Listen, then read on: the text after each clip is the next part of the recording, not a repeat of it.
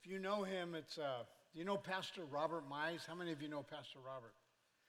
Okay, he's one of the pastors here at Cathedral of Faith, and he's the only one that's actually been at Cathedral longer than I have. And I started in 1977 with Faith Temple, and then we moved over here to this property at Cathedral of Faith. And so I was put on staff full time in 1983.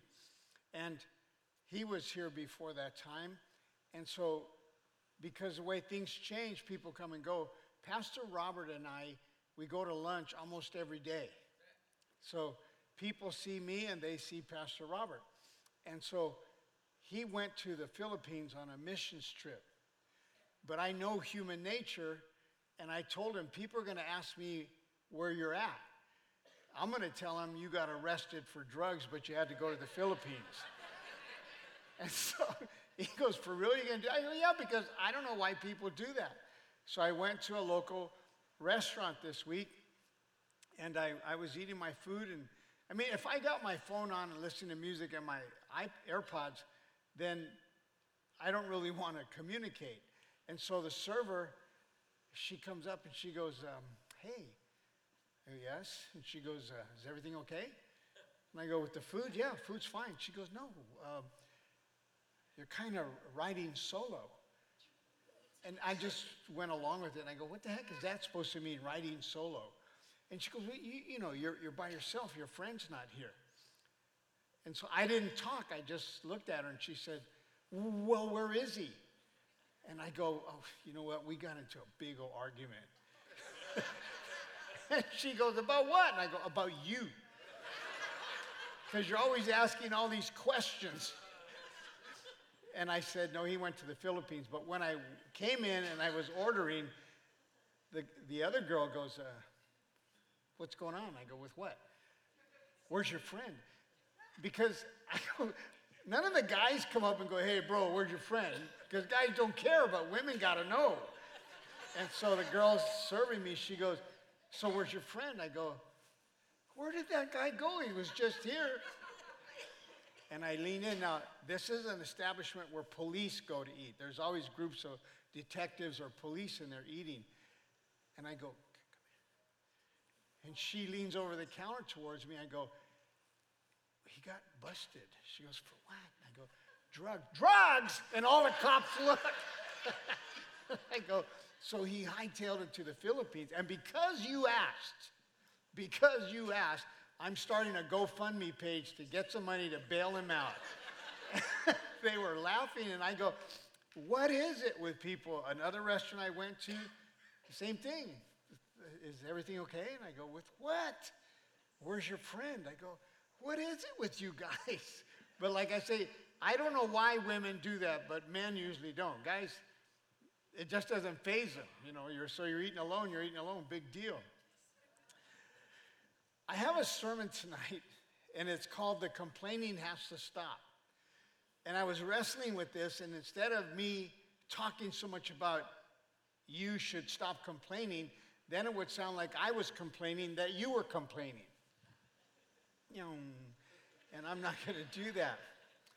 But that's exactly what it's about, and I'm going to explain to you why. In Philippians 2, 4 through 5, we have this scripture that says, each of you should look not only to your own interests, but also to the interests of others. Your attitude should be the same as that of Christ Jesus. It's kind of challenging for us in our culture to just look at our own interests. We want to always be involved in what other people are doing.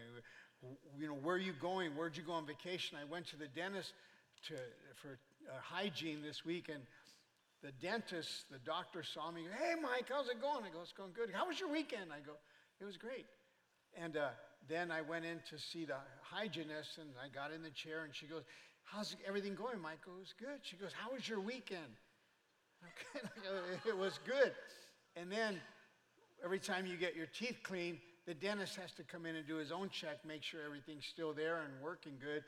And he goes, Mike, it's good to see you. How was your weekend? I'm not complaining, but I wanted to say, Was that the only question you guys have? You don't know what to say? But how can we look more to the interests of others? Whether they're in our educational level, in our social level, in our financial level, or they're just different than us. Their skin color's different, they talk different, their mannerisms are different. Maybe they're not friendly neighbors. How can we, all of us, start to consider their interests more than just ours? This verse is about not making my own interest the one and only object of life, but regarding also the interests, feelings, and wishes of others. The true obstacle to unity of heart and mind is not based on differences of opinion, but it's due to selfishness, and it's due to vanity. Vanity means, I'm the only one that matters, and that's not true. Shifting attention away from myself to others, which of course is what Jesus did, is the key to Christian unity. And this is what God is after. This is what he had the Apostle Paul write about, Christian unity. Say that with me, Christian unity. Us letting the world see how much we love each other, how much we actually care about each other. So when service is over, we don't just get up and walk out and not talk to anyone. We want to have Christian unity. There was a monk who joined a monastery, and he took a vow of silence. After the first 10 years, his superior called him in and asked, "Do you have anything to say?" And the monk replied, "Food bad." After another 10 years, the monk again had an opportunity to voice his thoughts, and he said, "Bed hard." Another 10 years went by, and again he was called in before his superior. And when asked if he had anything to say, he responded, "I quit." And his superior said, "Doesn't surprise me a bit. You've done nothing but complain ever since you got here." If you don't like something, change it. If you can't change it, change your attitude. Don't complain. You say, what's so bad about complaining? Well, like we said, it has a lot to do with your attitude. Everything, as you know now, is not going to go the way you want it to. You can go on an expensive vacation and it rains. What are you going to do? Leave? You can't go to the beach. You have to make the best of it. That's just life. So, why is complaining bad for us? There's a quote that says, "There's some people who always seem angry and continuously look for conflict. Walk away. The battle they're fighting isn't with you, it's with themselves." You don't need to get in an argument with anyone. They cut in front of you on the freeway and they don't signal. Let it go, because if you get into road rage, one of you is going to get hurt, and they're going to say, "Well, why did you do this?" What are you going to say? If people are in a rush, in a bad mood, or yelling at you, just let it go. It's not really that important. So why would complaining about something be considered bad for us? One reason is that we've been made in the image of God. How many realize that? God created you and he made you in his image. And we are the temple of the Holy Spirit. Know ye not, the Bible says, that God's Holy Spirit dwells inside of you. God's Holy Spirit actually lives inside of you. His Spirit lives within us. We should therefore be joyous. We have the Holy Spirit of God. And there is no one, never has been, never will be greater than the Holy Spirit of God. Come on, give him a hand of praise. But another reason complaining is bad for us is because it opens a door for Satan to come in. And he resides where there's no peace, where there is strife, where there's aggravation, where there's whining and complaining. Demons love that atmosphere. He resides where there's no gratitude. He resides where there's no joy. I'm not saying that you're going to be possessed by a demonic spirit, but you may certainly act like you have one. So we have to do everything we can to not open the portal or the door for a demon to come in. Demons love anger. Amen. Everyone that's come in and wanted a demon cast out was angry. They're just angry. They're just mad. So people who are like that, maybe they're Hell's Angels, I don't know, maybe they're gangbangers, I don't know. But people that are angry, they don't like to be the only ones angry. They want to pull you down and get you angry also. So God doesn't want us complaining. Would you say with me, praise God? Praise God. Now, I don't want you to be like that guy that was tiptoeing through the tulips, but when things go bad, I just want you to say, hey, praise God. Because God's still in control. Well, then why did I get a flat tire on the way to work? Praise God. God's still in control. Well, I went into work and they gave me my pink slip. Praise God. He's got a better job for me. You see, come on. Well, I was told to go to this salon because the woman knows how to cut hair and she ruined my hair. Praise God. It's going to grow back. It's going to grow back. So instead of us becoming like the world, we shouldn't complain. We should actually tell our Savior or thank Him. Not for the situation, but in the situation. In other words, have a thankful attitude. People are attracted to people who smile and who are thankful for so much. So how was your weekend? Great, but why do you guys keep asking me the same question? Where's your friend? He got arrested. For what? Who cares? People, they just want to get into your life. And so we have to learn to be better children of God. They don't know you're a Christian, but guess who knows? The Holy Spirit. So, the Apostle Paul refers us to the supreme example of unselfishness and humility. And that is the Lord Jesus Christ. He was unselfish.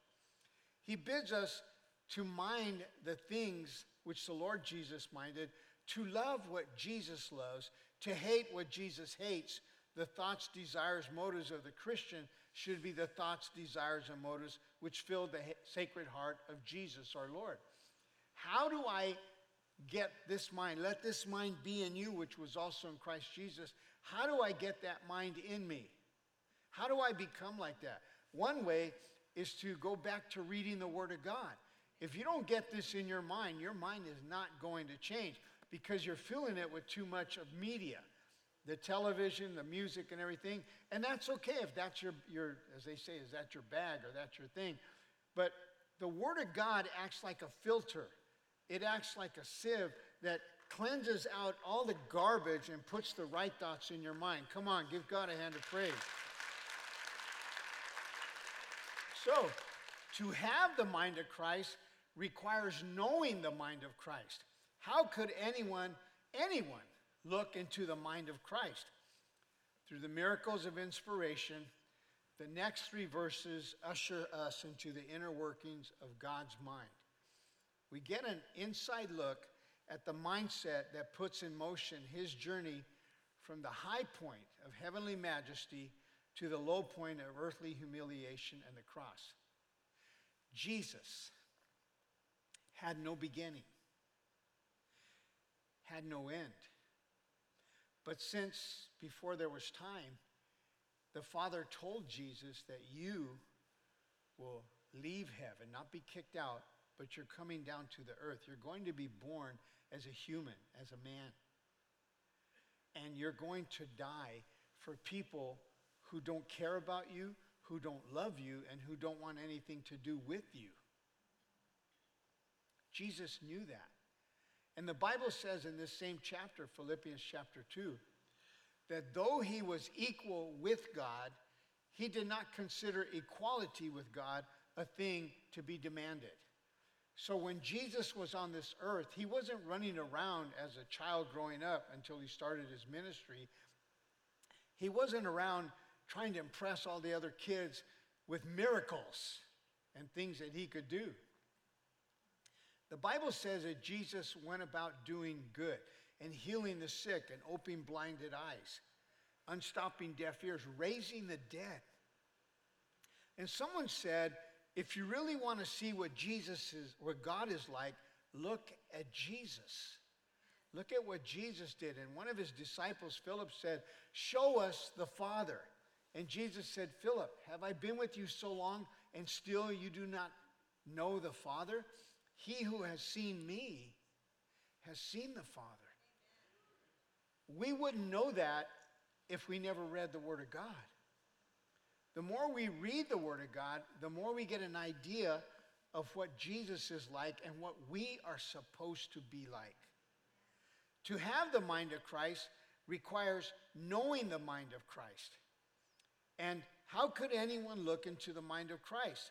So you and I must strive to imitate him, to reproduce his image, not only in the outward, but even in the inner life. Especially here, we are bidden to follow his unselfishness and humility. Bring humility back into a home where there's a married couple, and things will have a drastic change. Because you're more important than I am. I'm not always right. You're also right. Bring an unselfishness. Let me do that for you. Let me help. What got into you?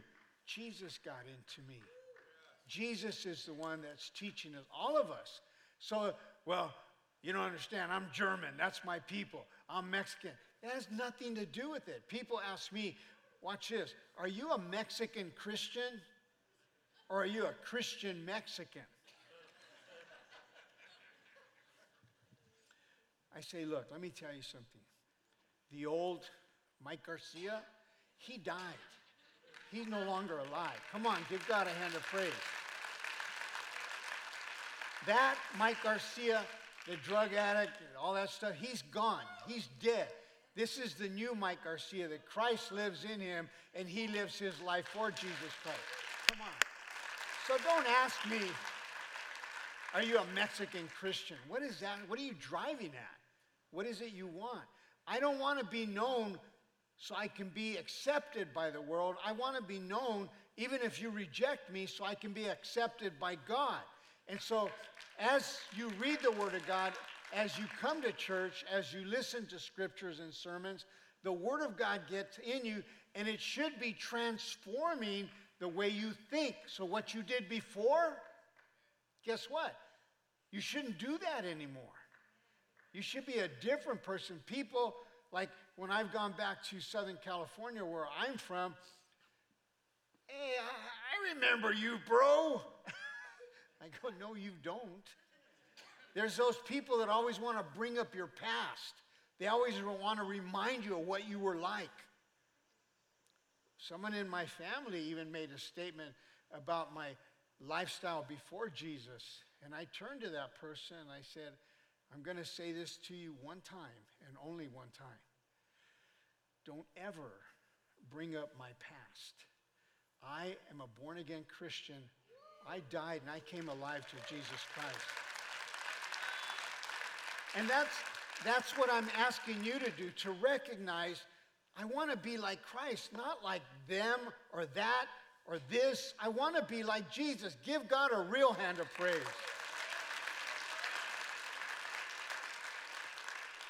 Okay, then, so now we look at what is our real reason for complaining. What is the real reason of why we, children of God, actually complain?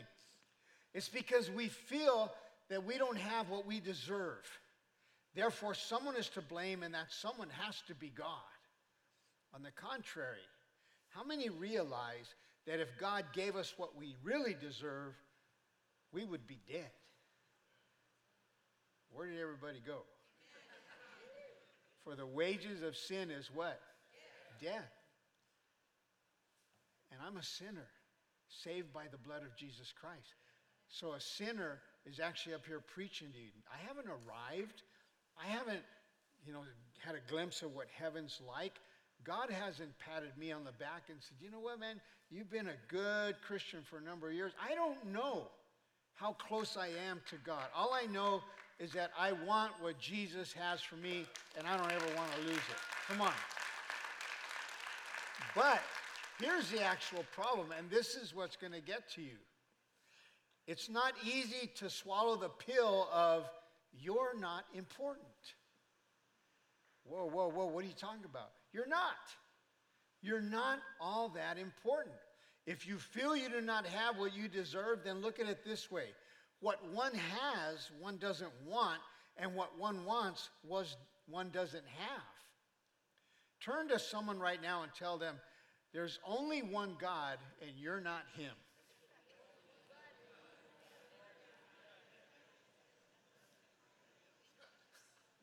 You're not God, and neither am I. And so one thing that makes it difficult for us to serve God as Christians is we still want to be in control. And you're not. And the sooner you accept that, the less resistant you become. And the more exuberant and excited you are about being a blessing to others. How many know bad things do happen to good people? Come on. Okay? Don't clap on that. Please don't clap on that. But it does happen to us. We get sick. You know, we do lose our job. We do get a flat tire. We do get in accidents. The police do pull us over when we're driving. But that doesn't mean God is punishing us. God, through Jesus Christ, is not going to punish us. We are living in an age of grace. He's more willing to love us into his kingdom, not beat us into the kingdom. This is why when we preach, we don't yell at you. And we don't beat you down so that you walk out and go, golly, I don't know if I'm happy being a Christian or not. We want to bless you into the kingdom of God. I will proclaim to you this good news, however. When you make God important, he makes you important. Come on.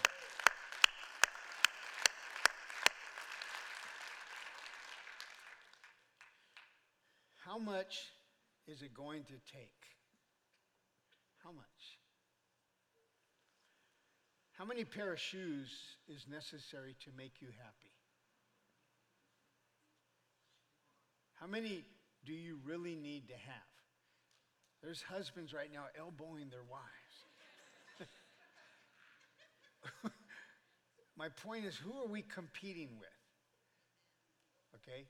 How many cars does a person really need to have? If you can't take anything with you, why are you amassing so much? There's no room in your garage, and there's no room in the storage that you have, and you're paying the storage to take care of it, but you never go check on it.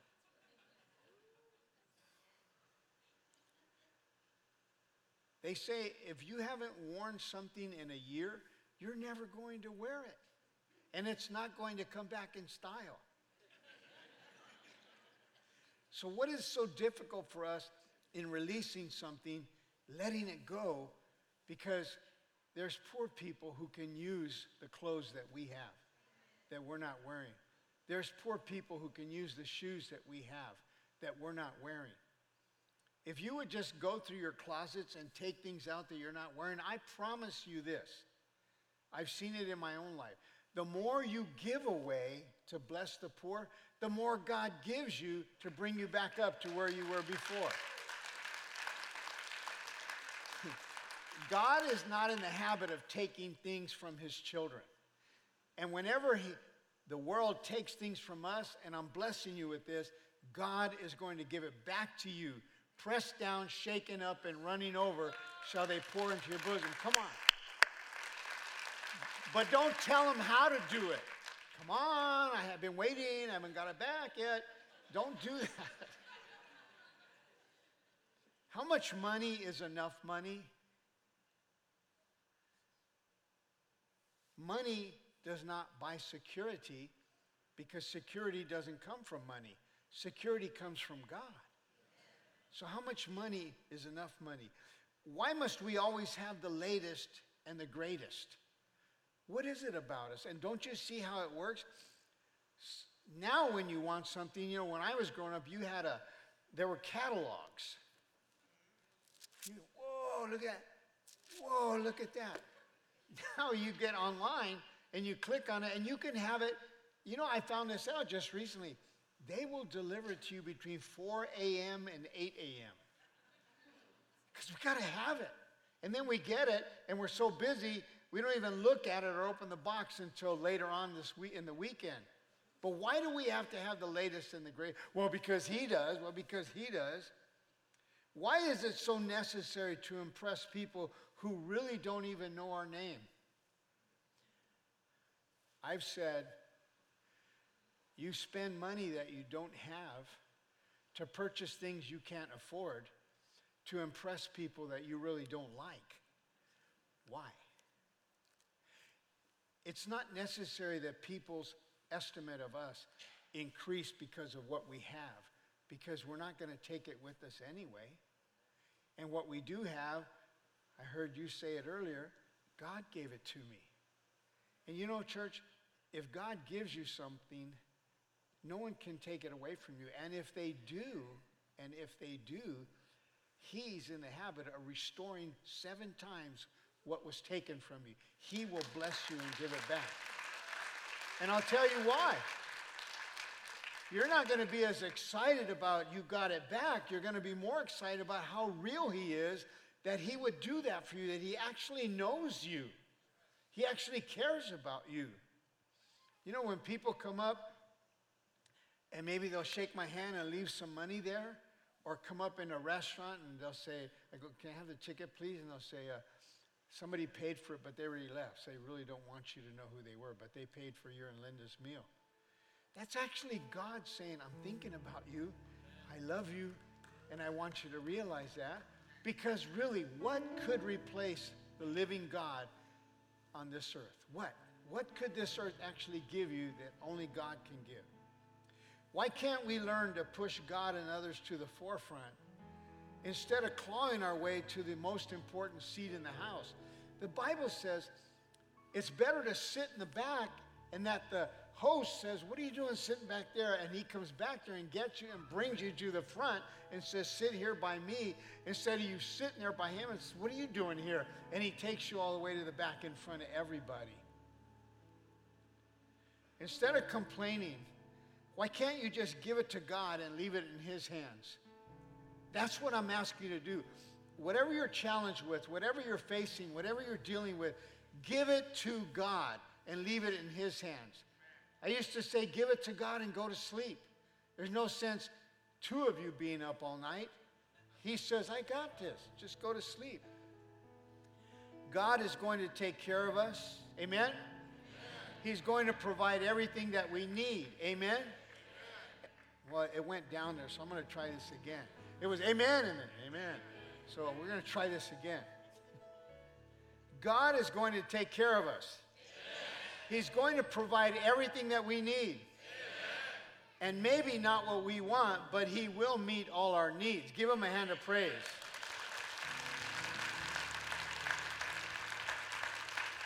And no one gets anything by complaining. You can't chew with someone else's teeth. So stop complaining and appreciate what you have. I've said this before. How many of you ever took a piece of meat? Back then for me it was bologna. And put it in a slice of bread and rolled the bread up. And that was good. How many remember that?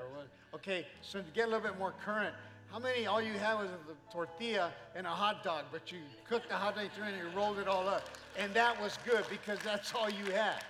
Okay? This is what I'm asking you to do. To enjoy what you have instead of, how come they get steak and we have to eat a hot dog? Are you still alive? Do you have teeth to chew with?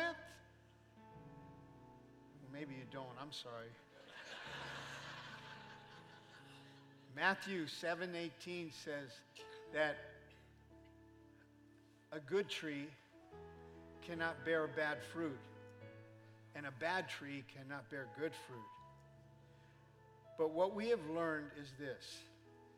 Jesus is the supreme example of humility and selfless concern for others.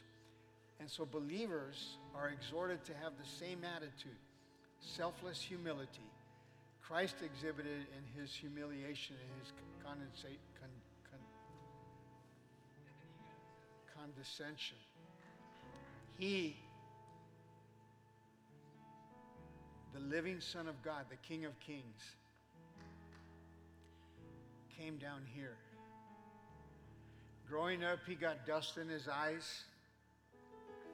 He sweated, he got tired, he would fall asleep. But he never went around trying to prove that he was God. He was an actual man. So when he was here, he wasn't all God, or he was all God and he was all man, but he didn't claim the right of being God. When he went to the cross and those soldiers beat him, stabbed him with the spear, the crown of thorns on his head, he was all man. He felt that pain for you. And someone said it wasn't the nails that kept him up on the cross, because Jesus looked into the future and he saw you. He saw you. He saw you. And he said, I want them with me and my Father in heaven. And he stayed on the cross because he knew that sooner or later you were going to get tired of this life and you were going to surrender your life to him and make him your Lord and your Savior. Come on.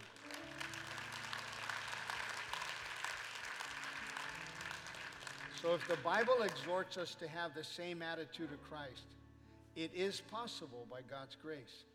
It is something we should strive to attain, but not in our own power, but in the power of the Holy Spirit. And this is beneficial for us, for it highly encourages us to be totally God-dependent and not independent. Our society and our culture do not encourage this type of mindset.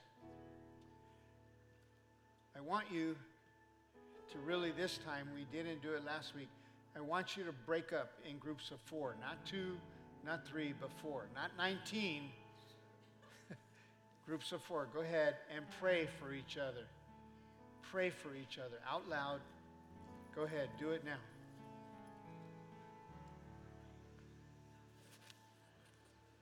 Okay, church, look at Pastor Mike.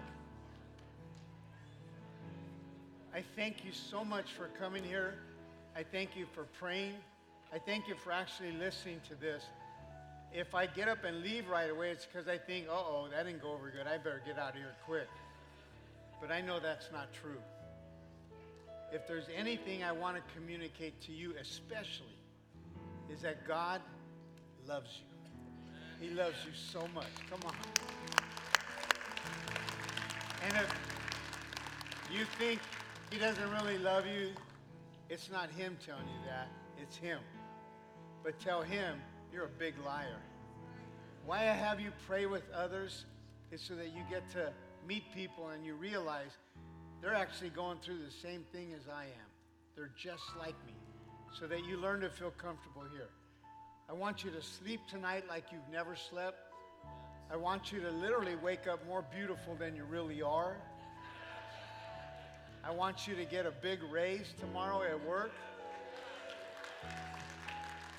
And I want people to recognize how important you really are to God. Good night. God bless you.